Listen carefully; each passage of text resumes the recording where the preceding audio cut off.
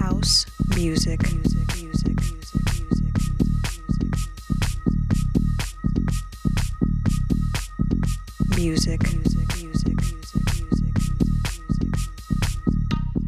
Hi, I'm Amari Kai, and you are going to listen to my Baba, DJ Mark Henderson.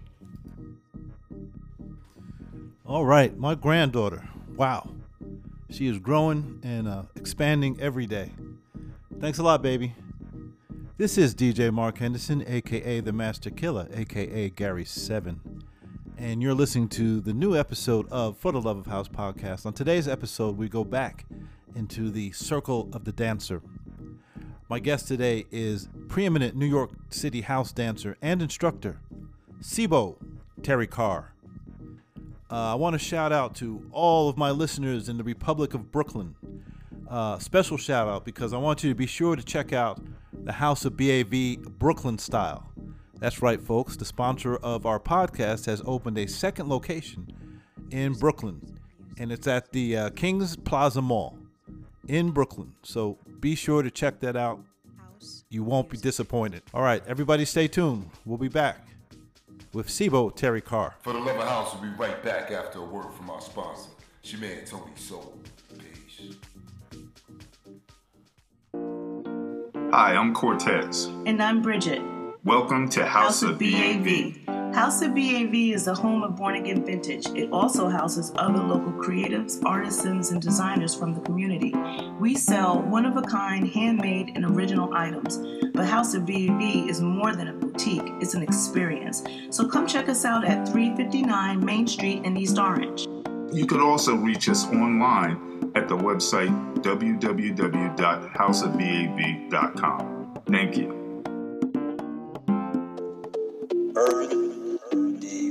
Urban element, deep element.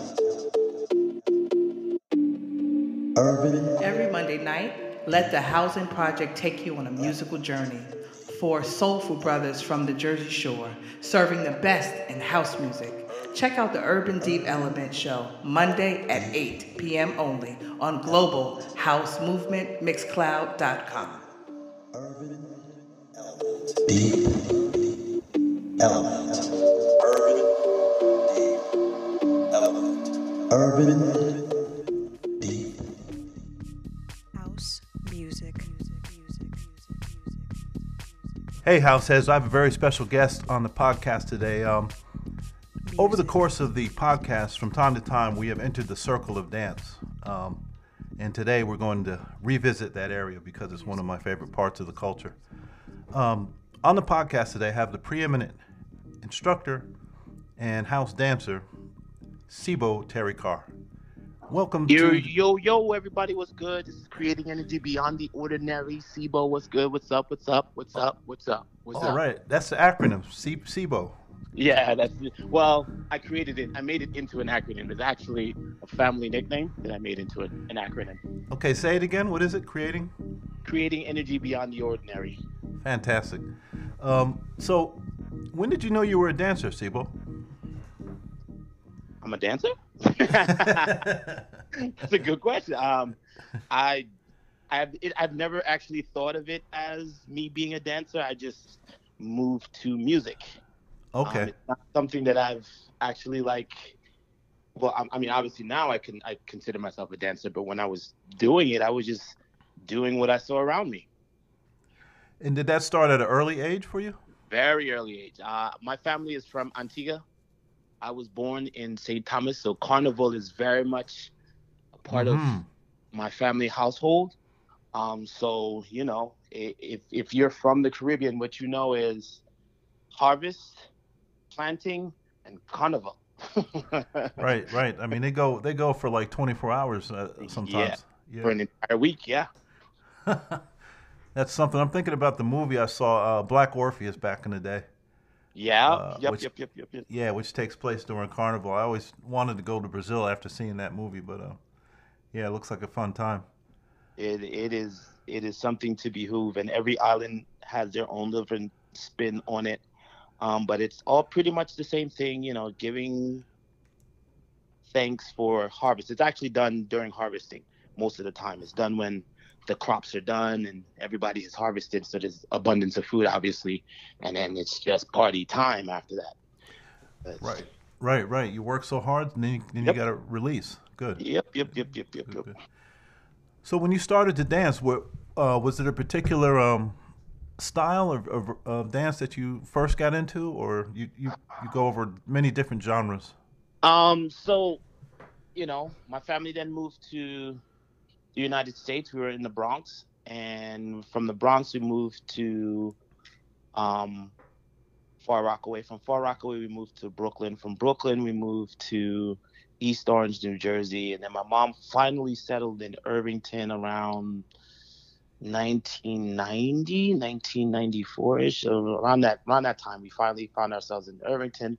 So I grew up all over the place, but I guess for me, like, it was just being around a whole bunch of different things. So obviously I started off breaking like everybody else. If you want to go by like style, so like I started off breaking, and then from there it just moved into all the party dances that were going on: the WAP, the Running Man, the Fila, the Reebok, the Roger Rabbit, the Pee Wee Herman, all of that stuff, doing all of that. And it transcended into, and I guess if you did it chronologically, house dance is probably the last dance that I probably learned. Okay. All the dances that I learned, but I just went through whatever was going on around the way. Now, Sibo, I'm a little older than you, so when I'm talking about my dance experience, I'm talking about the Sasquatch, the freak, the body language. You talking about the bump, the snake, the bump. Yes. Yeah. But here's something interesting. I always wondered, like, so coming up in high school, right, when you would go to the dance, everybody basically did the same dance. Whatever dance was out, that's what everybody did. Right. But I always wondered, like, somebody was the first person to come up with this movement. You know what I'm saying? Somebody was the first person to come up with the bump or the snake or the rock. But I imagine no one would believe them if they said, "Yo, no, I invented that," right? I mean, how does this movement I think generate? Now no one would believe them because it's gone, because it's been handed down so many different times. But I think throughout the course of time, the movements have, I wouldn't say have stayed exactly the same, but they've stayed around the same, in the same vein, and people have just remixed it. So at this point, it's pretty tough to be like, yeah, I created that from beginning to end. A lot of it is like, well, I saw this and saw that and put it together and made this step. Yeah, I imagine that's how it happens. Yeah. So it's really tough for people to be like, yeah, I created it. It's more along the lines of I sequenced it. Like no one did one did it the way I did it in this sequence, which makes it mine, which is very valid. You know what I mean? It's not like it's not unvalid, but yeah, I mean, good thing is though, a lot of the party dances that we know, like Running Man, like they're associated to people who made it famous. Like, yeah, people were doing it, but nobody was doing it like Peter Paul or Stretch or Link. Right. So a lot of those dances are related to people directly now anyway. But again, no one thinks of Stretch or Link when they think of the Party Machine. They think of whatever video they saw it in or whatever. Right. I mean, even like, there's all this controversy about the moonwalk and when that came from, but Heffalump. I was watching Cabin in the Sky. I think that was done in 35 or something. Cabin in the Sky with Lena Horne. Right. And there's a scene where the guy is tap dancing and he does the damn moonwalk in 1934. Yeah, well, then it was called the Heffalump or something along those lines is what it was called then. Again, the movement itself hasn't changed much, but it's changed a little bit, you know what I mean? But again, it's not necessarily associated with who created it. It's more about who made it famous. So, right. You know what I mean? Michael Jackson by far made the moonwalk famous. but even he didn't create it. He just saw somebody else do it, and he put his spin on it. Put his own spin on it. Exactly. Yeah, for sure. Well, I'm just going to let you know my history with house dancing. I'm not a dancer, but I'm a lover of the art form. The first time I encountered it, actually, one of my good friends is a house dancer, and he used to tell me about it. Do you know Africa? You know Africa? Yeah, I know Africa very well. Yeah. That's a good friend of mine, and he was first telling me about it. And then I went to the HDI, the first one, it's House Dance International. Right. And I just fell in love with the whole scene, the camaraderie of it, the international aspect. There were dancers from all over the world there, and I just fell in love with it. So, can you give us an idea, like, what you know of how house dance started, or? So wait, let me get this straight. That was your first time in the house was at HDI? Are you kidding me? You serious? Yeah. Oh, bro. Oh, such a sheltered life you've lived. Okay, let's catch me up. Catch me up. Again, I come to the United States and we're moving all around, and excuse me. My brothers, I am the middle child of 7. So my oldest brother is probably around the same age as you, I would assume.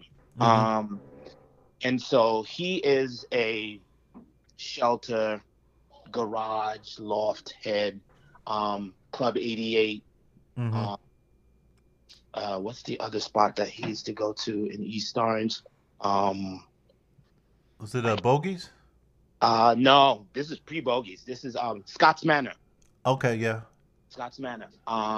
And then my second oldest brother is, again, also a very much party head. We're talking Red Zone days, Zanzibar, Sensations, all that. And then there's me and my brother right before me, and we are a culmination of all of that. So I'm hearing all of this. My first time in the club is 1989. My first club experience is the Zanzibar. Okay. Now, was that Zanzibar? I went to Zanzibar around the same time, but it was kind of like on the down end. You know, there's a point where Zanzibar was kind of like on its way out, sort of. Right.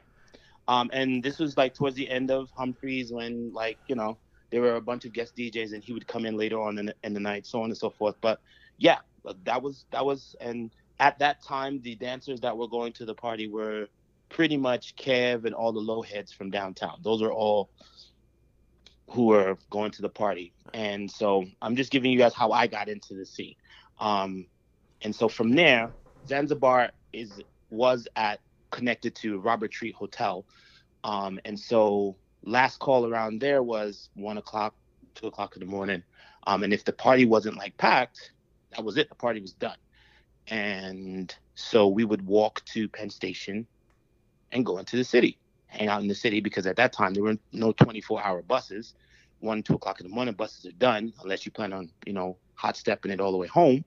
Mm-hmm. And we would meet up with all the city heads. And that's where we started going to House of Nation, Sound Factory Bar, Limelight, Tunnel, Union Square, like all of these parties. And so at the time, it was not considered house dance yet. It was still just clubbing. You were a club head. That's what you were. It wasn't house dance. I don't think that term came around until, I want to say like 90, 91, when Brian Green did an event called the House Dance Conference. Okay. And then from there, I mean, prior to then, people were already calling it house. But I think from that moment is when, like, house, like everybody was just like house. And again, the dance that was being done then was more a combination of everything that was hot that was going on in the scene than the house dance that everybody knows now as house dance, right? And a lot of people knowing what house dance that everyone knows as house dance is due to a group called World Soul, aka Dance Fusion, which is Brian, March, Q, Shan S, Khalif. Um, who else is in it? Azu. Was And Brooklyn Terry part of that? not yet. Nah, Brooklyn Terry is in my generation. Oh, He and okay. I came into the scene together at the exact same time. Oh, so you're talking about the forefathers of this movement. Yeah, this is Ejo. Yeah, this is the people. When we got into the scene, they were already like doing this already, probably 6-7 years prior to us coming into it. Oh, okay. Right. And prior to them was like Archie, Bravo. That was the generation before them, and then there's a generation before them, right? So this whole thing has now come full force, and the steps that people are doing are now being quote unquote codified. Like everybody's doing a loose leg, everybody's doing a shuffle, everybody's doing a pot of rare or a side kick. And so it's just like, all right, if you're going to the party, these are steps that you have to have in your arsenal in order to be considered decent. Not even good at this point, just to be considered decent. Now, if you wanted to be considered, let's just say if you wanted to be on a guest list and you did not have to pay to get into the party, then you had to be real good. You know what I mean? Right, because the dancers make the party, really. Yes, exactly. In a way. Yeah, the dancers make the party, yeah. So if you wanted to be on the guest list, then you definitely had to do something to get yourself on the guest list, and that meant being able to control the dance floor all night. It was more than just being able to do steps. It was more like the DJ would look at you and be like, oh, when I drop this record, he's going to go crazy. Right. That type of control. Right. So that's where that went. In terms of the, how house dancing looks, it seems to be, from the outside looking in, it seems to be a lot of just an amalgamation of a lot of different, some of it looks like footwork, like tap dancing, and then there's groundwork, there's sort of athletic moves. What would you say are the elements of house dancing that it's drawn from? The three major elements of house are considered footwork, turns, and floors are the three elements in what we consider to be house today. And each one of those has its masters, as you can say, or people who specialize in it. Most of the really good house dancers that you know or that you see have a great high proficiency in all three, meaning they can do really good footwork, really good turns, and really good floors, right? Yeah. You have specialists, people who are just like really good with footwork, but they don't necessarily have good turns, and they definitely don't go down on the floor. Or you have people who go down on the floor, but don't necessarily do a lot of footwork and don't necessarily have turns.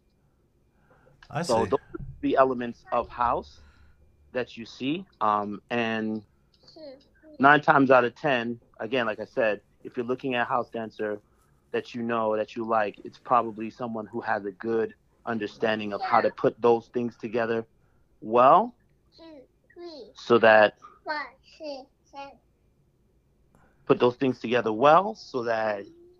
the story or the moment that is going on right now can be portrayed for everybody to understand.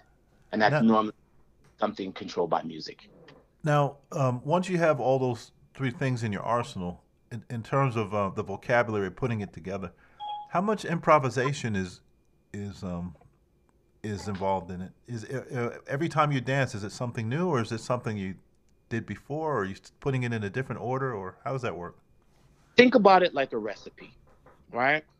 You have a recipe, and you can choose to follow that recipe, and the cake will come out exactly how that recipe is. Or you can do what is called doctoring, where you add things into the recipe,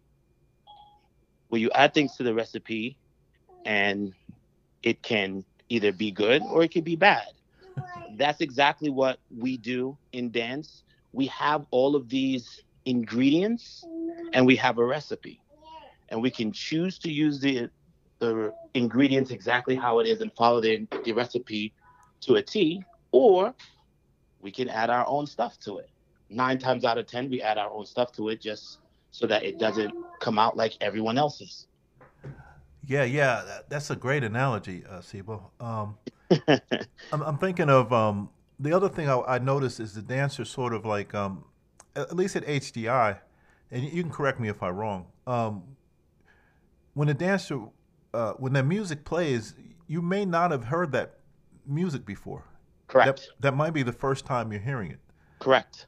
And it's amazing the way the dancers would use the music and incorporate the music into the routine in a way. You know what I mean? That's a skill in itself. That's part of that improvisation that you're talking about. Because you're listening to sound, you're able to hear sound and move to sound differently. And when certain sounds hit you, you tend to move in a certain way. So when this is your first time hearing it, depending on if it's a good song or if it's a bad song, then you know exactly where you can go, and your body will just autopilot it, if you will, into that particular set of movements that reside within you. Now, the thing about that is a lot of people just feel like, oh, the music moves me, so I'm gonna just drop on the floor and do anything. No. This is years of moving to music and getting a vernacular and getting an understanding of what sound is and when it's going to drop and how it's going to drop and what the DJ is going to do and how low the music is versus how high the music is. It's a whole lot of things that go into this improvisation that people often mistake as not knowing, where it's actually a higher acuity of knowing that you have that allows you to do that. Yeah. I mean, they, like in jazz, they say it. People kind of think even improvisation moves through a structure. You know, right? It's not just play anything. You know, you still have to stay in the same keys and whatnot. Right. But within that framework, you can be very creative. Exactly. Mm-hmm. The best way to be free is to understand the construct, which is what we as Black and brown people understand the most because of just our very nature of who we are.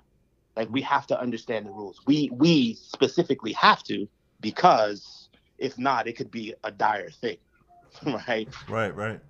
So in understanding the rules, then you know how you can weave and go in and out and in between and what works and what does not work. But if you don't know what the rules are, then that's when that, oh, I can be offbeat and it's okay. Doesn't work that way. Yeah, that's interesting too. A lot of times you'll see, I'm not trying to, that's important too. Like, sometimes you'll see somebody dancing up a storm, but they're not quite on the beat. So right. It doesn't quite work. Right.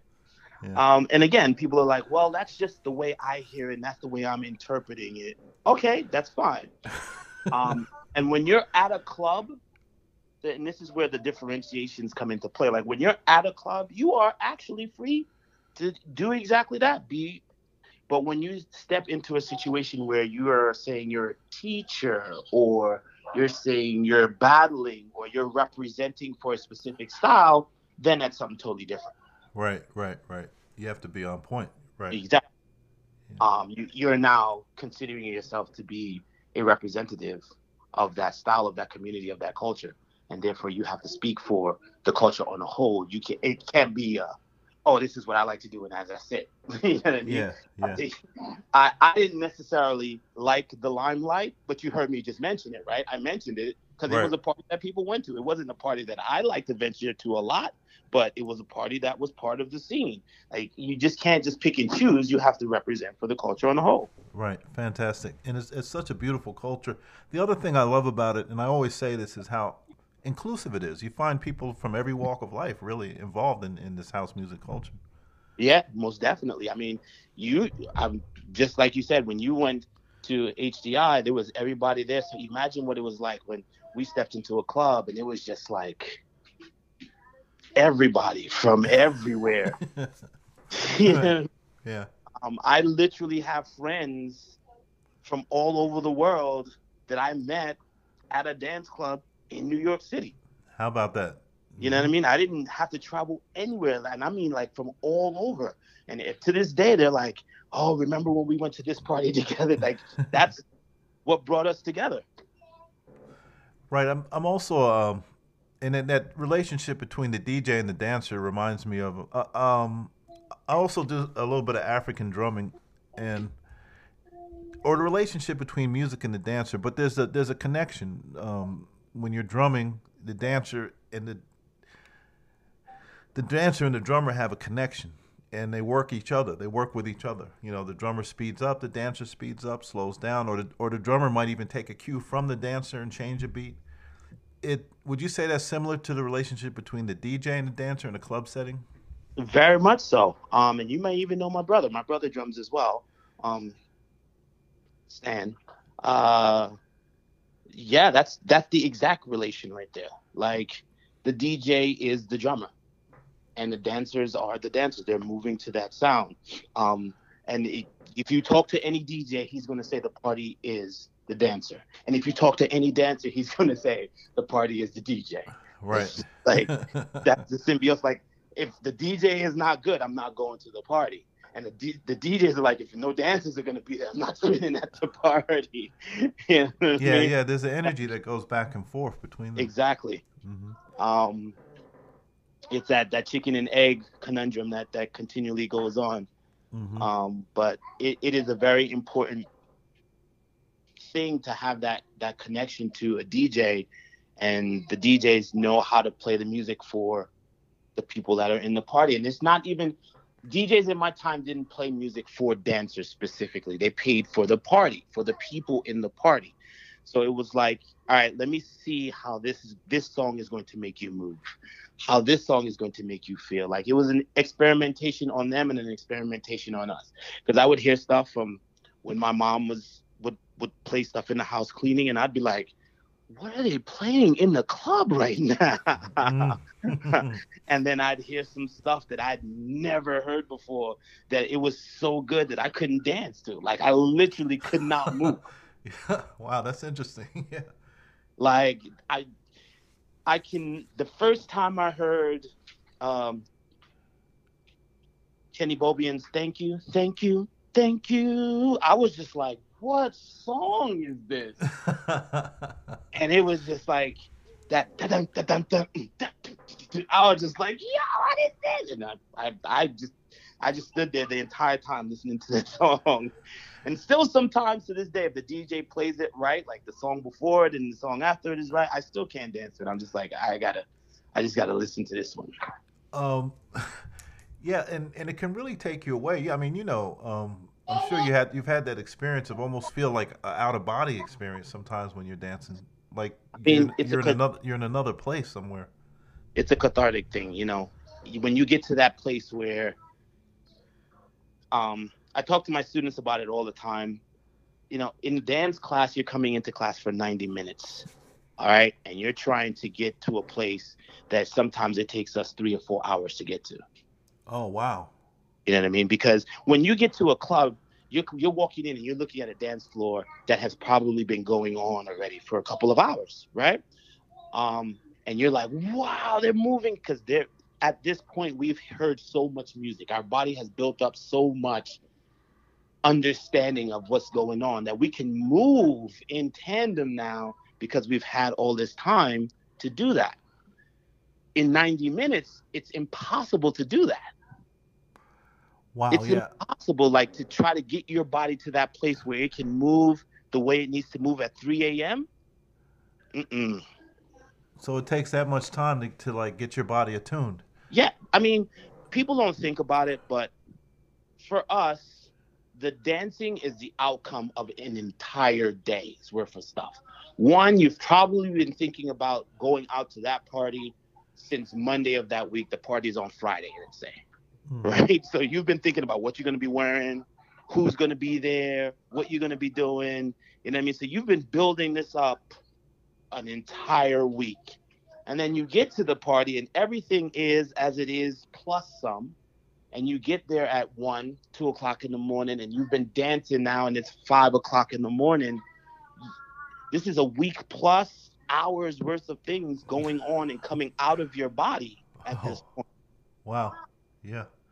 So that loose leg that we're learning in class, although it feels like it's just work right now, when you do it at that moment at 5 a.m., it feels like the world has come to a standstill. Yeah, sometimes it feels everything has fallen into place. Perfect. So I want to get into the arena of the battle dance, and for my listeners, that again, the idea of a dance of competition goes all the way back to Africa. But can you, for people that don't know what that is, can you kind of describe like how a battle dance works, what it is? Yes. All right. So let's give you guys some context first, so you can understand exactly what we're talking about. Right now, it's called battling. In the earlier days, it was just called a dance competition. And let me explain to you how it worked. 9 times out of 10, there was no sign up or anything like that. The MC would probably walk out on stage and be like, "Hey, we're doing our dance competition now. Does anybody want to dance?" That type of situation. And then if you were edged on by your friends, you went up on stage and you danced.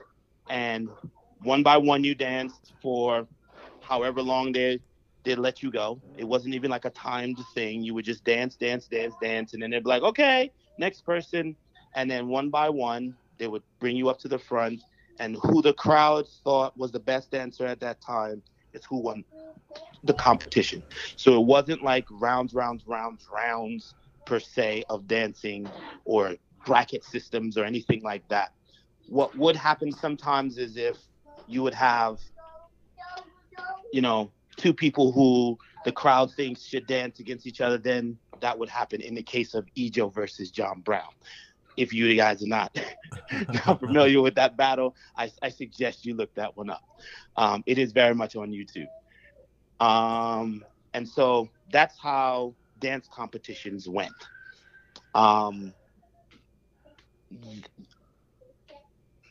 The Asian market has followed the BIPOC community since the beginning. Since before Motown, you go to Asia, they have everything.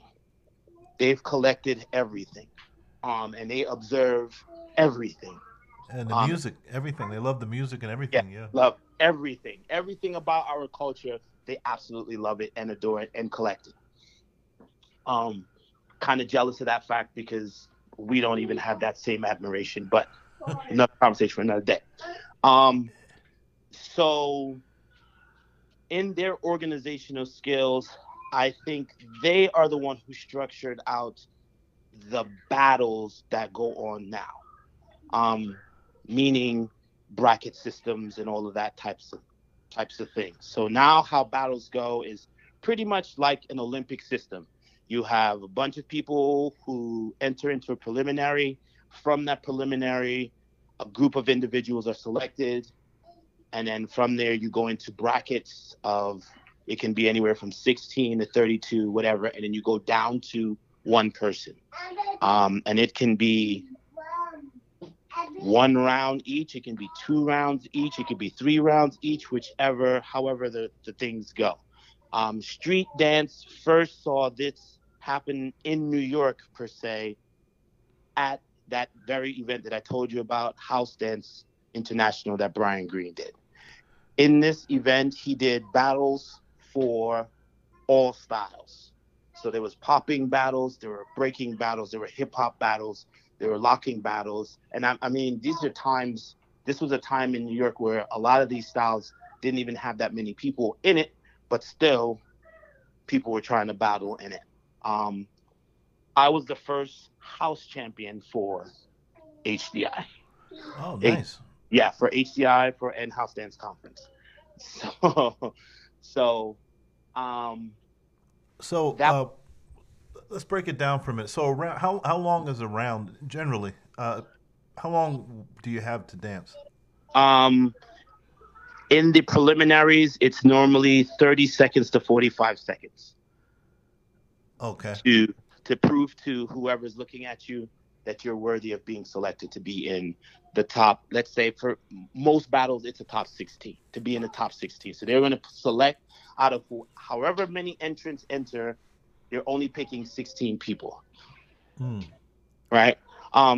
Here in New York, it's not that bad because you'll probably have, I'd say, 50 to 60 entrants the most in a. That's a lot in a given genre. But outside of America, you're talking about 200, 300 people. Wow, so that's a lot of whittling down. Yeah, it's a lot of whittling down. It's a lot of understanding, having judges that understand what they're looking at, which is another conversation for another day.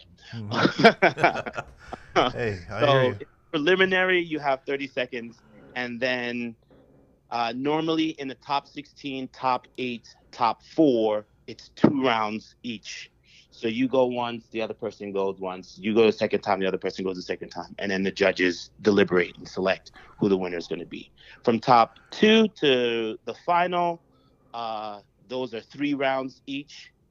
And it's no time limit. So you can go for as long as you want to go, each 3 rounds, and then that's it. For top 16 all the way down to top 4, it's normally, like I said, 45 seconds to 30 seconds a round. Now,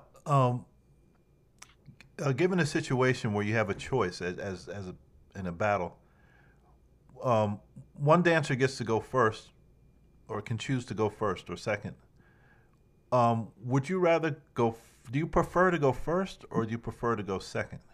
Okay, so most dancers will most likely say they will go second.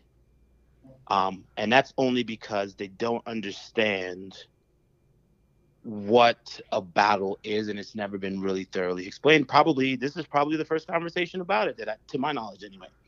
All right, so think about a battle like a debate, right?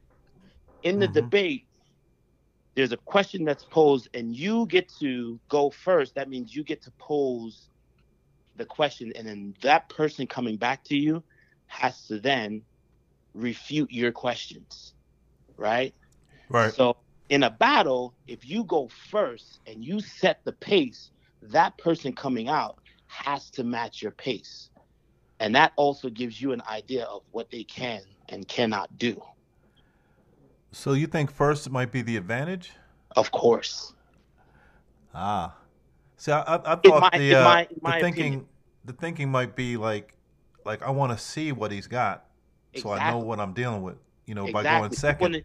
You want to see what he's got, so I can know what I'm dealing with. And he comes out and he does this, and you're like, oh, that's all he's got, and then you proceed to go into your bag of whatever. So you use all of your good stuff on your first round. Yes. So now you're like, I got him. He's on the ropes. And then he comes back and takes all of the good stuff that you just did and takes it to a whole nother level. You no longer have anything to use because you've used up all your good stuff. Yeah, you know what? This is a very strategic game that is played. And a lot of dancers don't know this. This is how I went on winning so many battles for so many years, because a lot of dancers just didn't know how to do this, like how to do this. They shot their full wad and then didn't have anything left. You know what I noticed sometimes? I've been to battles where it's close and the judges decide to have one more round, an extra round. Right. And sometimes you can tell when a dancer's probably out because he'll do the same thing he did in the first 2 rounds or something like that. Correct. Where it seems like if you get into that 3rd round, you should pull out something new. Again, this is something that a lot of dancers don't understand, right? So you've done your 1st and 2nd round, and the judges ask for you to do a tiebreaker, meaning you are tied. So that means anything that you did in the 2 rounds before no longer count. The only thing that's going to count is this round right here. But a lot of dancers are still thinking about, well, I think I won the first 2. so, but they don't realize that you're only being judged right now on this one round right now, just this one. So if you don't have what it takes to make it through this round right here, you're out of there. Wow. So you should have some. It's, I guess, like a basketball team that has depth, right? You should have some depth, in terms of what you can do. I guess. Thing about it is, it's hard to say that when you're not in the battle, because once the battle starts, your blood is pumping, you're trying to go through, you know what I mean? And again, remember what I said about people are trying to get their bodies to move at a certain level that takes hours to do. Right? So you're at a battle now where you're being asked to dance at the peak of your dancing in 45 seconds. Now go. I see. Yeah. You know what I mean? Now you have to get your body to that place really quick, which is why if you go to a lot of these battles, they'll have like a warm-up circle or whatever. But again, you're still only talking about at most an hour. Right. This is fascinating. Yeah.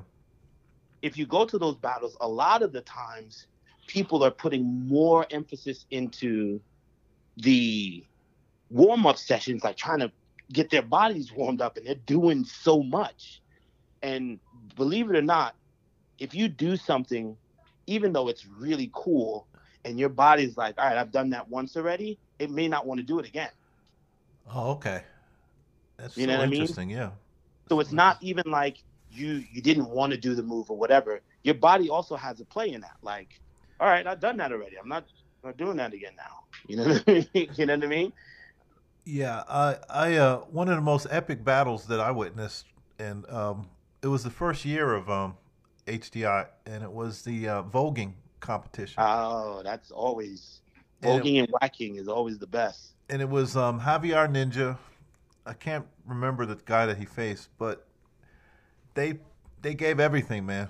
They did everything. It was just fantastic.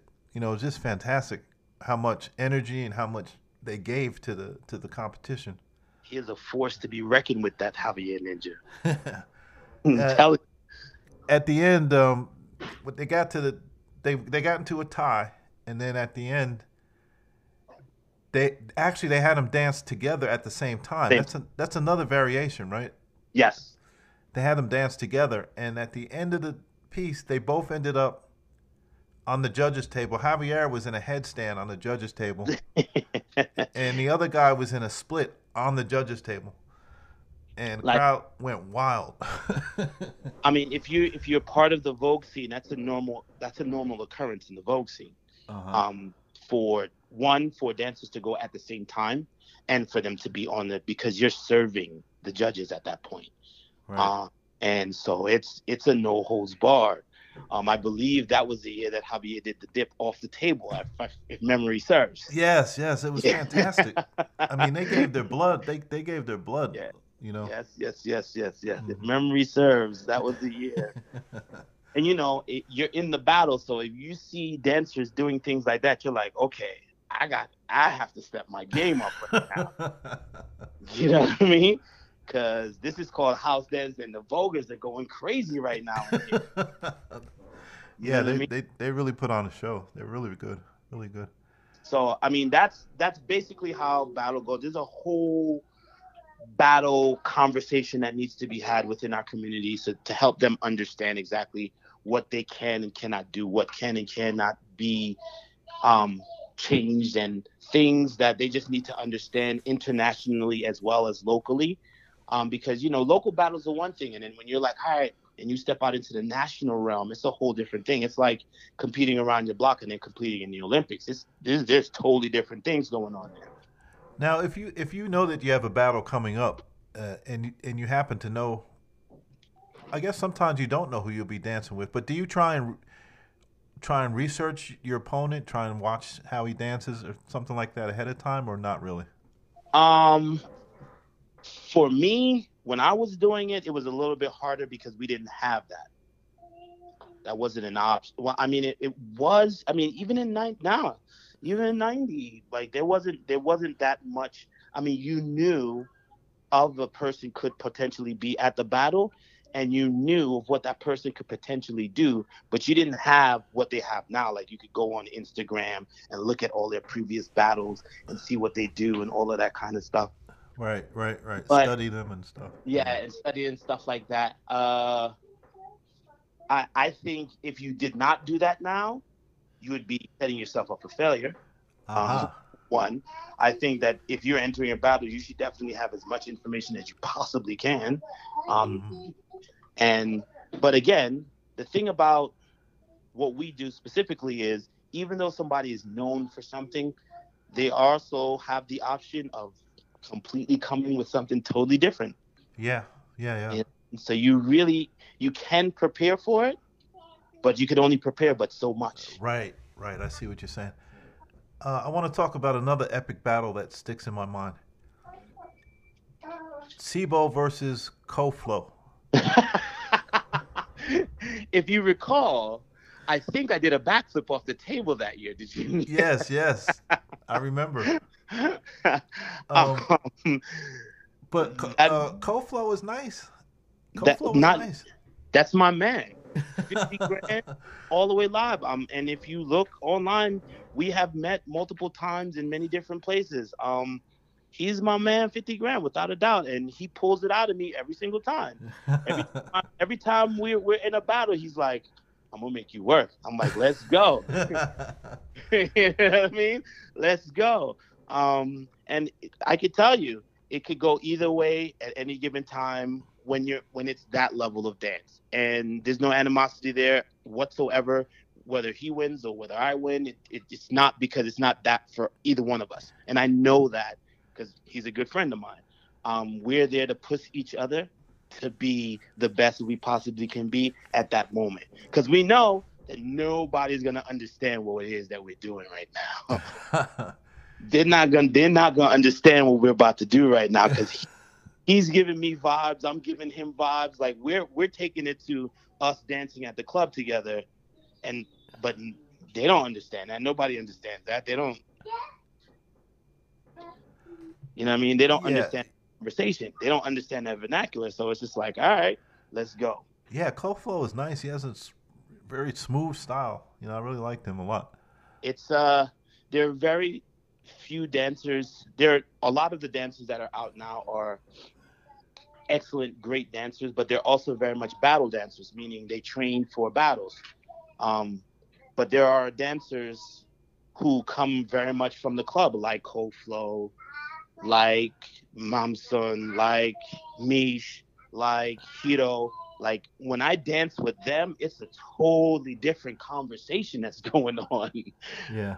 Like, all right, where we going? Oh, you all want to take the Sound Factory bar tonight? All right, let's go. If that's your epic battle, there's a battle that I like for everybody to see, and that's me versus Hideki. Sibo versus Hideki. Oh, I love Hideki. Yeah. When I saw Hideki at HD1, I fell in love with his style, his sense of whimsicalness. I don't know if that's a word, but his sense of fun when he's dancing is very interesting. So whenever he and I get into this situation, that is a full-out conversation going on right there. And I'm talking about we're literally talking to each other as we're dancing. Like, you ain't got this. I know you don't have this. What you gonna do now? Yeah, I'm gonna check that out. It's on the YouTube. Yeah, it's definitely on YouTube. I'll check that out. It's Step Your Game Up, Hideki versus Sibo. Mm-hmm. Excuse me. Now, other epic battles. What other epic battles should people check out? Frankie J versus Hiro. Ijo versus Capella. Who else? Do you remember a dancer from Chicago named Miss Hoops? I do not. Miss Hoops? I do not. Yeah. Huh. I have to check that out. That doesn't sound familiar at all to me. Something I want to go back to that you mentioned, and what you said, no animosity. there's another thing that I noticed that I really liked when I was watching the dancers is you guys appreciate each other. You know, like say two dancers are battling, even though they're in a battle, you see the other dancer like shaking his head, like now, like acknowledging, oh, okay, that was nice. You know, appreciating each other. Remember what I said about this being a debate. Mm-hmm. Part of being a good debater is having strong people to debate against. You know what I mean? So you can appreciate somebody because they're helping you to be better. Right. You know what I mean? And that's what battles are. Not just house battles, but battles on a whole, especially in our community, that people look at it and, all right, so just think about it for a second in context, right? A time where we're racially segregated, we're monetarily segregated, we're all kinds of segregated, and we're all put in this place together and we're dancing, and people don't understand what they're looking at. It's just like if you come to my house on Thanksgiving, you would swear everybody's about to fight each other. Oh, right. Because it's a lot of screaming, it's a lot of yelling, blah, blah, blah, blah, blah, because of that's how we show love for each other. So when people walk into a club and see what we're doing, they're like, it looks so aggressive, and they were in each other's face, and you know, they were, you know what I mean? These are the descriptions. But when I look at it, I'm like, I didn't see any of that. What are you talking about? Right. I didn't see none of those things were what I saw. And that's so it's put out there as this aggressive thing, and you have to be fighting against each other, but that's not initially what it was for. Like it was for us to build each other up. Right. I mean, I remember when Ejo was he was emceeing, and he kept kind of stressing that, you know, we still love, you know, keep the love present, even though we're battling. Let's keep the love present. Present, you know? Right. And I thought that was really cool. Yeah. I think, again, these are just things that I don't think a lot of people know, because no one's had this conversation. Like, no one is talking about this. It's just like, it's understood knowledge that is actually not understood. Everybody's like, oh, I know what a battle is, but no one's having the actual conversation. Like, okay, this is actually what a battle is, and what it should be about, and how it should be, and how you can be better from it, and all of those types of things. So that way it's not, because it's definitely going left. Like, I see a lot of battles now where people are like pushing each other, and yo, my man, I'm just trying to tell you, you don't know me like that. Oh yeah. Have you ever seen a battle break out into a fight, an actual fight? Yeah, I have. And again, that's all due to the fact of, has that happened in actual clubs? Yes, it has. But again, that's normally between two people who know each other, who have outside situations going on that probably have absolutely nothing to do, not even probably, definitely have nothing to do with dance that's going on. It's more about something else that's going on that has spilled over into. But you have people who are complete strangers walking up to each other in a dance situation and are like slapping each other in the face and mushing each other. And I'm just like, you don't even know that person. Yeah. No, but it's all part of battling, though. No, it is not. Yeah. Yeah. No, it is not. So, I mean, and granted, there are dance styles that require, I guess, a certain level of physicality. But again, you need to understand that dance style and to what level. There are certain things that you can and cannot do. I could understand grabbing somebody's t-shirt and they're just getting the energy and they're pushing you. Yeah, I get that. But we're talking about punching people in the chest and, you know, all kinds of craziness. Like, nah. Yeah, yeah. Because it can get out of hand, you know. It can quickly get out of hand, I guess. Yeah, you meet the wrong one and meet the wrong one and they'll get out of hand real quick. So, tell me about your transition. I guess teaching dance was a natural progression. When did you start to teach? Actually, it wasn't a natural progression, actually. It was one of those things where, all right, I'm going to the club and I'm dancing around the best dancers in the world, hands down. Dance Fusion, Rocksteady Crew, Elite Force, like they're at the clubs at this time, like going in. You know, I'm the shorty rock new on the block in the party, so they're like, nah, you need to stay on the side. You need to stay on the side. You need to stay on the side. Like, I'm trying to get down. Like, I'm trying to get down. They're like, no, you need to wait.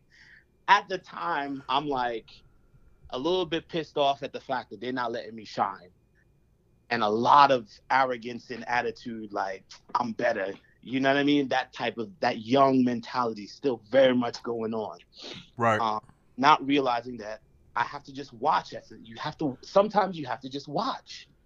And then it's like, oh, okay, now it makes sense. Now I know when to go in, when not to go in, what circles are open to everybody, and what circles are just for certain people to just, converse.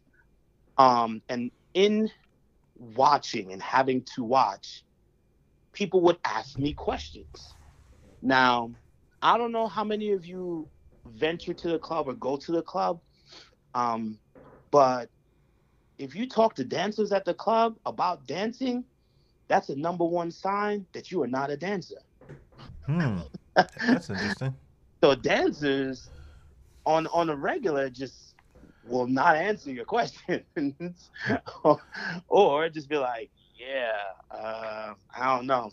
And just because at that time specifically, you either did this or you did not do this. It wasn't like, oh, you went to school and you learned this? No. There was no schools then. There were none of that. Right. I just so happened to be one of those people that when people talk to me, I talked back to them. Oh, okay.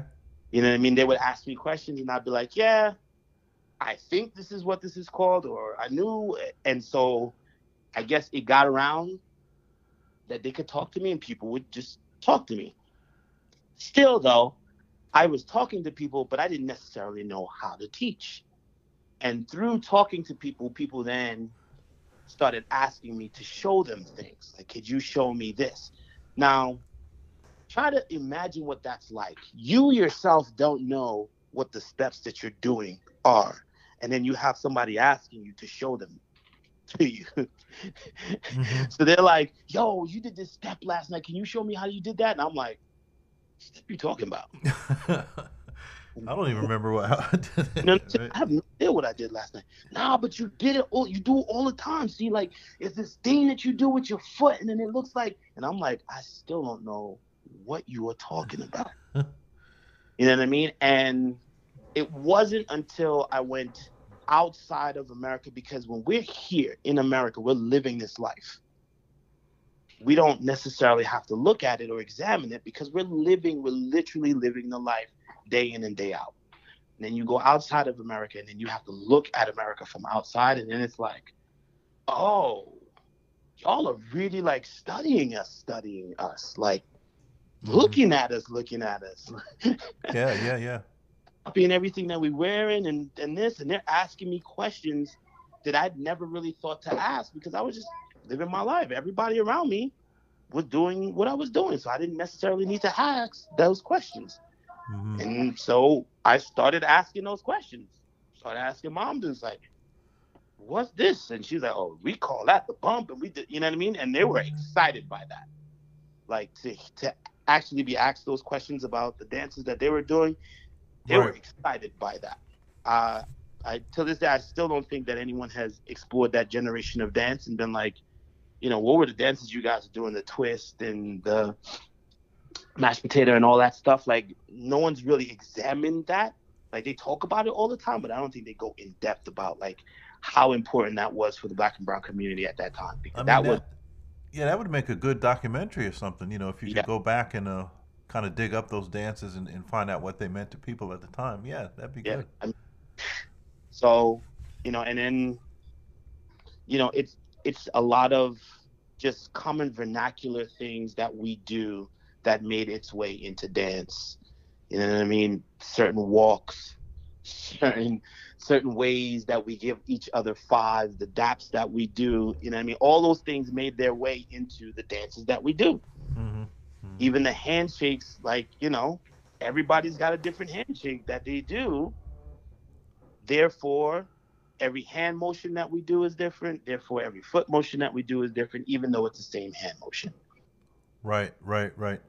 So making that transition into teaching, it was not a natural transition. It was very, very difficult.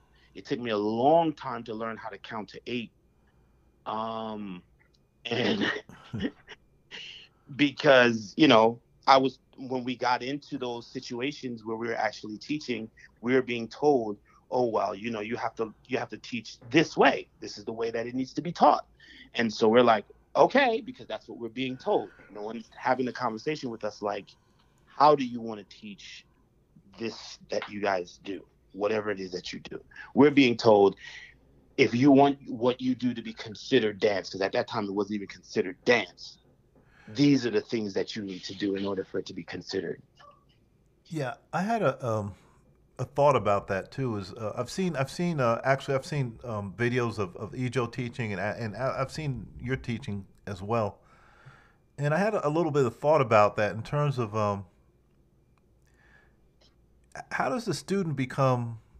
In other words, you guys are kind of showing what you guys do, and the students kind of look like, exact replicas of you guys.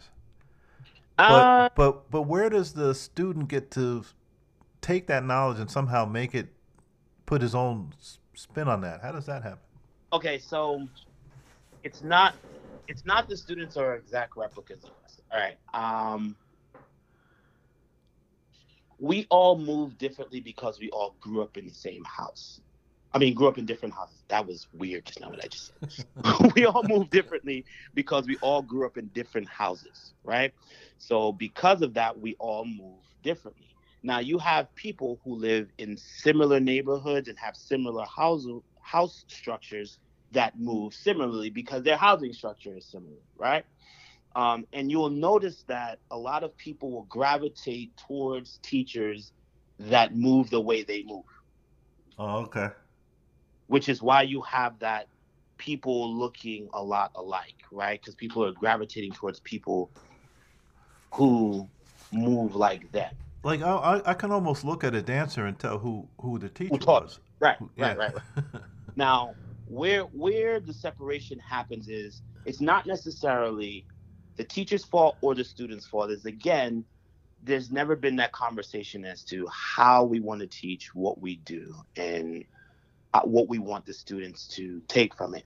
And again, this isn't something that I learned even until I opened my own studio. Once I had my own studio, then it became something totally different. Then it became about, I need you to understand why you move more than learning how to move. Ah, yeah. Right? And so once you understand how you move, then you're free to be able to discover how you want to move. But if you're just learning to move, then you're just learning moves. That's all you're learning is just moves. So no matter what way you put those moves together, it's always going to look the same way because you only learn the moves. Oh, wow, that's deep. Yeah.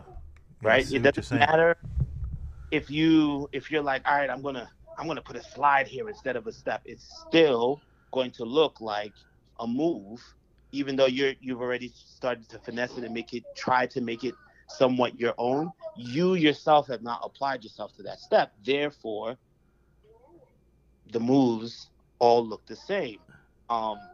And that's a message that I've heard all the teachers that teach say to the students, because they think about choreography as, all right, I need to learn the choreography as it is in class right now.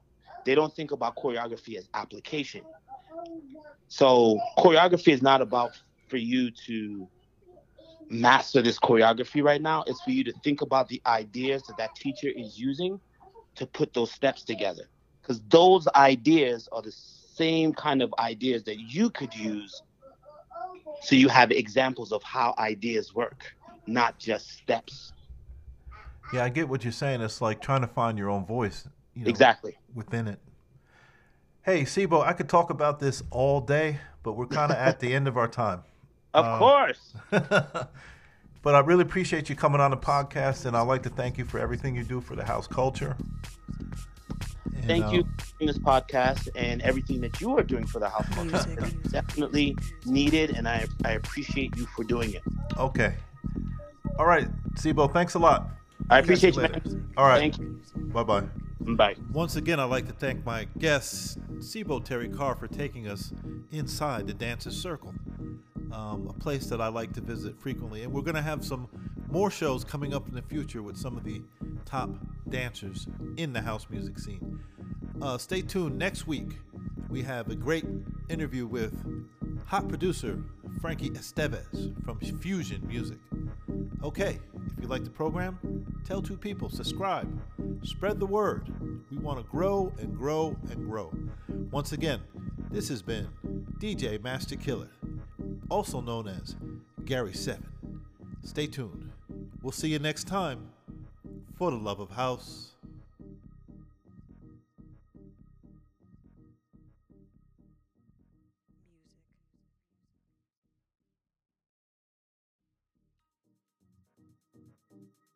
House music.